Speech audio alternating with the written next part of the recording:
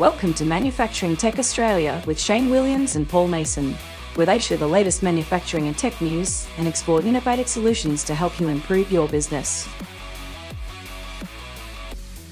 Albert Einstein once said, "The world as we have created it is a process of our thinking. It cannot be changed without changing our thinking." In the realm of supply chain management and artificial intelligence, changing our thinking is not just an option, it's a necessity for both survival and growth. You're listening to Manufacturing Tech Australia with Shane Williams and Paul Mason.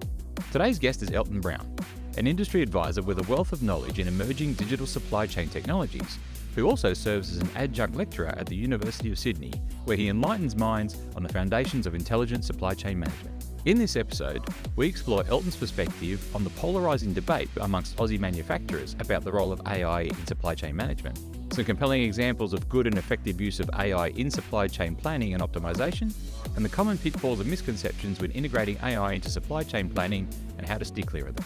So whether you're a skeptic or a believer in the power of AI, this episode will offer you valuable insights and practical steps to start leveraging AI in your supply chain planning and optimisation. We trust you'll enjoy the interview. Elton, welcome to Manufacturing Tech Australia, and thanks for coming on the show. Great to be here. Thank you for having me. We wanted to get you on the show today, Elton, to chat about your experience with supply chain and especially AI in supply chain, because what we've seen in our experience, manufacturers in Australia generally fall into two camps. One is that they don't really want to talk about AI and think maybe it's a bit of a hype at the moment. And the other camp's really it's a fait accompli and it's going to replace humans. So Shane and I have been chatting about this, and we think both camps are probably a bit off when we think that it's more probable that AI won't completely replace humans, but at the same time, we won't be able to live without it shortly in the way that it augments our decision-making and makes work a bit easier and more productive for everyone. So I guess you're the expert in this topic. Maybe give us a bit of a rundown of what your thoughts are on this. That is a huge question, but a great one to ponder today. In my view, I totally agree. AI won't take our jobs. AI will change our job descriptions. And if I could expand on that a little bit, here in Australia, because of the high labour costs and long lead times that we have for getting products into our countries, it's a huge opportunity for us to use AI more than average, certainly more than most countries, particularly in manufacturing. And I think if we thought that AI was not going to change the way we work, then we've put our head in the sand, because most of us use smartphones. Most of us use cars that have AI. Most of us have used Google Maps or Waze or Apple Maps or applications that can make really smart predictions thousands of times faster than humans can make them. We're all using it. And anyone who is in a manufacturing business in Australia is using AI. They may not know it. They may be missing out on huge opportunities if they're not using it as much as they could. Definitely. And I think we've seen AI used in a bunch of different things, but yeah, I guess in the consumer land, it's much more obvious and prevalent. But in manufacturing, I guess people are still trying to get their head around where it actually fits in. Is it just in these kind of vision systems? Is it being used in the software that we use? That's probably the most obvious one. But do you have any examples, Elton, that you maybe a couple of basic ones in manufacturing where people may not have thought of where it's already there, that they're already using it? Let's trim it down to maybe a small list today. And if you're listening to this and you're not a manufacturer and you're a retailer or a distributor in Australia, then you are part of a manufacturing supply chain anyway, because your suppliers are probably manufacturers. And AI has really driven extended supply chains and collaboration. So if you have digitalized any of your planning functions and you're collaborating with suppliers, then you're in a manufacturing supply chain, and your suppliers are probably using AI for all sorts of things. And in fact, more than half of the worldwide GDP is now driven by digitally transformed enterprises, and they all have AI. So chances are, if you're eating or consuming or using something as a consumer, AI helped get it onto your plate or into your hand. And in fact, within the next year and a half or less, so by 2025, according to IDC, 90% of applications that we use in enterprise actually will have embedded AI capabilities. So we're already close to that now. So a lot of applications that we might be using have AI. We may not be using it. We may not be using it very well, but a lot of the time we're using it and not necessarily knowing it's AI. And some of the examples are, at what price should I sell something to the retailer if I'm a manufacturer? What's the right price that drives the right amount of demand but gives me the right profit? So we might think of that as a price elasticity calculation, which is a curve. It used to be that simple, but pricing is so complex now that there are millions of calculations made with dozens or hundreds of input variables around competitor pricing, demand levels, seasonality, and all sorts of inputs that can drive optimized pricing. But if you're a manufacturer in Australia, then you're probably familiar with things like inventory optimization. What's the right amount of inventory that I should hold to trade off between service levels and working capital? And that is a complex calculation, which is sometimes called an exchange curve or an efficient frontier. But the trade-off between those two, which are two out of the three elements in the supply chain triangle, is getting more and more complex to calculate. But also when I send an order over to my scheduler in the factory, what's the right quantity to make? So what is the economic order quantity, or what's the right quantity to buy of my packaging or my raw materials? I need to trade off things like the cost of holding inventory versus the cost of ordering more often and holding less inventory. And humans can make those calculations, but they'll probably use things like emotion, and they might miss some input variables. They might make some mistakes. AI can do it flawlessly and in milliseconds. So that's safety stocks, economic order quantities, pricing. There's also a bunch of things Australian manufacturers are doing using AI, like calculating how do I order the right amount of packaging and raw materials from a vendor where they've put complex rules on me. I need to order a certain amount worth in dollars, units, maybe kilograms, maybe pallets, maybe containers. So I have multiple tiers I'm trying to reach. How do I reach that? And how do I send it into my state warehouses when I've got a single minimum put on me by a single vendor? And then how do I fill containers? What's the best way to fill my trucks, trains, or planes?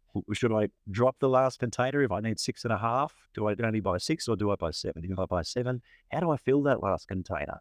AI can do that in milliseconds. Humans can do it in spreadsheets and take minutes or hours to do it. Makes me think about some of the conversations I've had with manufacturers and talking around supply chain. I think typically if we talk about, we can get you tools that are going to make these calculations quicker and make things more efficient. There seems to be like this mental barrier between when stuff lands in my facility and when stuff leaves. I'm comfortable to use tools that make me more efficient to solve that bit because it's my data and I come up with some sort of optimization. But as soon as you talk about supply chain, which starts further up the stream and ends further down the stream, and you mention collaboration and the ability, that's when you're going to get the real value out of some of these tools. You just see deer in headlights and this fear of, if I share this information, someone's going to have some sort of competitive advantage over me that I don't want to give them an edge. And do you see that? And do you think it's a legitimate fear, or what does good look like? How do we get past that to setting the picture for, if you can just get past that, this is great? How does that work?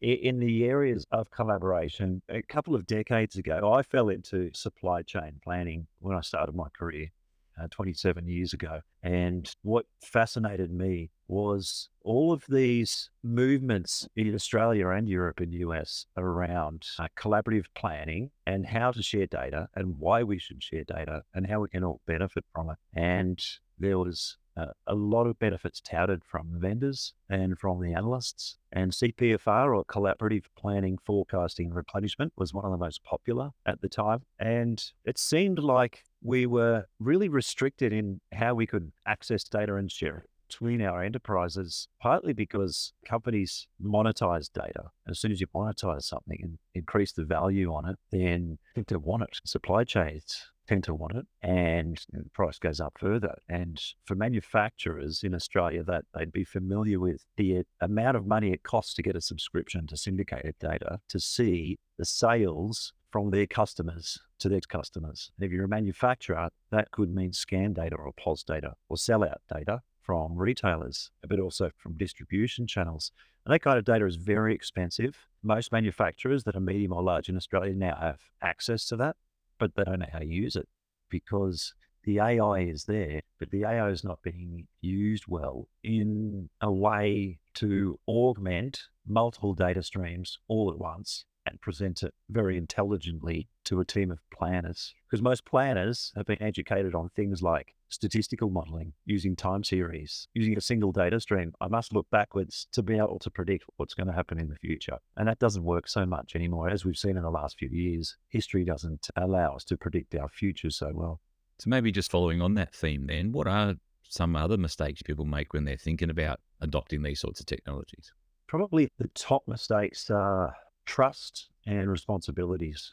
And when I say AI, I'm not really mostly talking about things like generalized AI, which is what in the movies that needs to pass the Turing test. Will it overtake humanity? Maybe. And I'm not normally talking about generalized AI, which has become quite trendy in the last 12 to 18 months, thanks to systems and platforms like ChatGPT, because most of the AI used in supply chains is narrow AI or specific AI. So same thing, different terminology.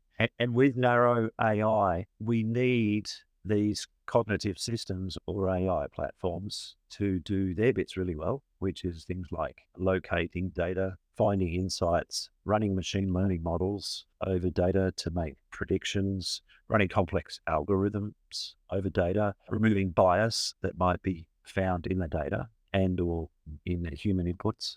And we need the responsibilities of the humans to be really clear. And in the context of supply chain, those responsibilities are typically things like, I need to be able to apply common sense to the output. I need to apply generalization, because humans are great at generalizing and applying common sense and getting creative. So I need to be the one to be creative while the AI does its work. I need to solve the dilemmas as a human. I need to take subjective action when I have the objective outputs from the AI.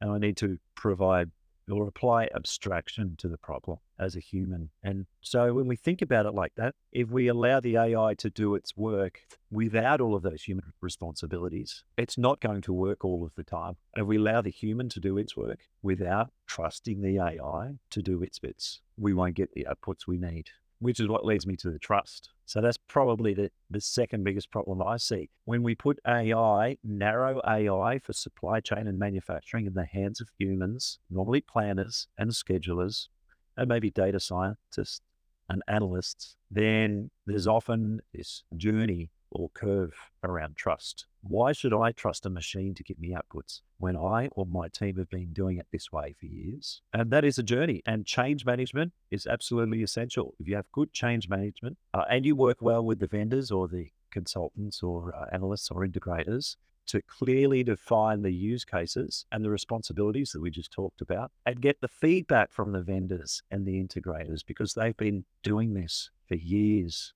or decades. I mean, they can always fine tune with you things like, what are the real use cases? We need to be really specific on those responsibilities and good change management, and then we'll get the trust. It won't be overnight. Sometimes trust in really comprehensive AI for manufacturing can take months or years. We spoke a bit about some of those mistakes and issues that people need to address. I'm just thinking around the perceptions around AI and maybe misconceptions around what businesses are thinking. Is it too hard? Is it, I don't have the data, I don't have the capability? What do you think are some of those ways that can get businesses to jump in and put their toes in the water and just get started in this space? Good question. There's a few things that the manufacturers in Australia and around the globe can do to get into this faster than they think. One is talk to their peers, speak with others that have been doing this. Look at some case studies. Look at what people have done when the Suez Canal was no longer in operation, when major suppliers shut down in China and other parts of Asia during the pandemic, and look at the decisions that were made by similar companies in a short amount of time and how they did that. And if they go and speak with their peers or similar companies, not competitive, of course, most of the time, that they'll see that there's typically some common themes. And some of those are, the business has a culture that sees itself as either agile or resilient, or both, which can coexist. That's another great discussion. Or even anti-fragile, which is becoming a more popular word. It's around strengthening your supply chain as you come through a disruption or interruption. If you look at some of the examples of what has happened when huge disruptions have occurred, and I think it was McKinsey last year that just said that any disruption of supply for 100 days, which has happened over the last couple of years, will wipe out more than a year's earnings in total for any company that has any complex supply chain. And because lead times are so long in countries like Australia, there are so many great examples of companies analyzing huge amounts of input variables in a short amount of time when a disruption occurs. And they'll hear them saying things like, we were able to conduct an IBP meeting, an integrated business plan meeting, using our AI platform. And we were able to evaluate 5 or 10 or 15 major scenarios. Should we do things like substitute for other components when our suppliers shut down or can't get product out of the country? Should we sell alternative products to our customers? Should we source locally? Should we make instead of buy for our raw materials and packaging, or buy instead of make for our manufactured product? Should we contract manufacture for a period of time? Should we outsource third-party storage to allow us to store more product? How do we change our lead time policies? How do we consider things like lead time variability? How do we provide demand shaping strategies that influence the demand up or down using things like pricing and promotion and restricting product in certain channels? So customer allocation's been a huge thing over the last few years for a lot of Australian companies. Should we cancel some customer orders because they weren't collaborative and they're ordering more than they forecasted? And is that good or bad? And what are the kind of advanced heuristics we use around allocating products to customers? Those kind of stories, and how they were able to do that in just a few meetings in a few days to make decisions 6, 12, 18 weeks from now based on our long lead times will give a lot of confidence to Australian manufacturers. But they should also talk to the vendors, because most enterprise in Australia has a transaction system or an ERP system, maybe a warehouse management system, a BI system, and potentially other systems like financial planning and analysis. And those vendors, if they don't have AI, they will be working on AI. And the future release will have AI on it. So talk to your vendors. And if your vendor doesn't have it, then a simple way of getting AI in quickly is hire a data scientist. That's probably a role that didn't exist much that we knew about 10 or 15 years ago. But data scientists nowadays tend to have PhDs, some of them, in complex areas like maybe astrophysics, for example. And there's a huge demand for data scientists. So we're seeing data scientists with a variety of backgrounds moving into these roles. And they come from a coding background. And coding nowadays tends to be AI coding. It's not necessarily apps for your mobile phones. You can outsource that quite cheaply. And if you don't know where to start on where to apply the AI, then go to some of the classics, something like the Gartner hierarchy of supply chain metrics, because that'll tell you that pyramid. You need to start from the top. And right at the top of that pyramid is the demand forecast. If you're not using AI in forecasting your demand or your sales, then that's probably the place to start before you move on to things like orders and perfect orders and service levels and cash to cash and inventory optimization. I'm glad you touched on the vendors there, Elton, because I think that's an important point, that in some cases, businesses may not need to actually employ the AI themselves, because you've got smart ERP packages, especially Microsoft now, that we know their generative chat functions, Copilot built in. Ask it a question, give me a report on XYZ, show me the biggest sales for the last month or the last 2 years. Those kind of great functions built in, and even some of the marketing and sales, CRMs, all that kind of stuff now having their own AI built in is like a great place to start, see what they're working on, is learn from what's already out there and what you might already be using that you don't even know has AI in it. I guess that's probably a good place to start as well. I agree, Paul. If you look at the spending guide that IDC publish each year, last year it said that the highest growth area for spending on software is in analytics and AI software. So the spend is there because the vendors are doing the work. And I'm glad you mentioned generative AI, because if we were chatting 12 months ago, we would have thought generative AI probably doesn't have any place in supply chain yet. But some vendors are already integrating generative AI into supply chain. And it has huge advantage because you don't need to know necessarily what to ask to find an answer, because in the old context of advanced analytics, you need to know where to go to find your analytics, find your dashboards, where to click, how to apply my filters, my drill downs and ups, maybe some drag and drops to try and find the answer I need. So you need to know which question to ask. Whereas with generative AI, you could simply interact using a natural language interface with your supply chain applications and say, why wasn't my demand in line with my forecast last week. Oh, you're pushing more out into this channel and less into this channel. These products actually have high growth. Your competitors were promoting some products that have cannibalized some demand from your low growth items. And we're going through a seasonal dip, but we've got some events coming up next month, which are going to over-consume the inventory that you now have piled up as a result of underselling. So that's really exciting. In the next 12 to 24 months, planners will be able to be basically led by the machine on what to do next without knowing which questions to ask. Interesting point you make around people starting to be led by the machine. Brings me back to an earlier point that you made around interpreting the information and applying human logic over the top. Very easy for the machine to say, hey, you know what, this particular customer is not profitable, you should just cut them loose. But the logic of the experienced account manager to go, yeah, but that particular customer happens to be the chair of the association of which all of our customers are members, and we really don't want to upset that guy. That would be something the computer's probably not aware of. That would be an interesting element to augmenting what the systems are telling you, right? Not just being blindly led by the tech. I agree. Yeah, I think you found the reason why companies are nervous to adopt a digital supply chain twin, because we all know perfection is the enemy of progress. And there's this expectation, I think, from large enterprise and medium that if I'm going to model my supply chain so it can make all the decisions for me, then it needs to be perfect. And we'll never get that. And that's a great example you made, Shane. We can maybe model who our customers are, what are the products they're buying, and at what price, and predict what they're going to buy in the future.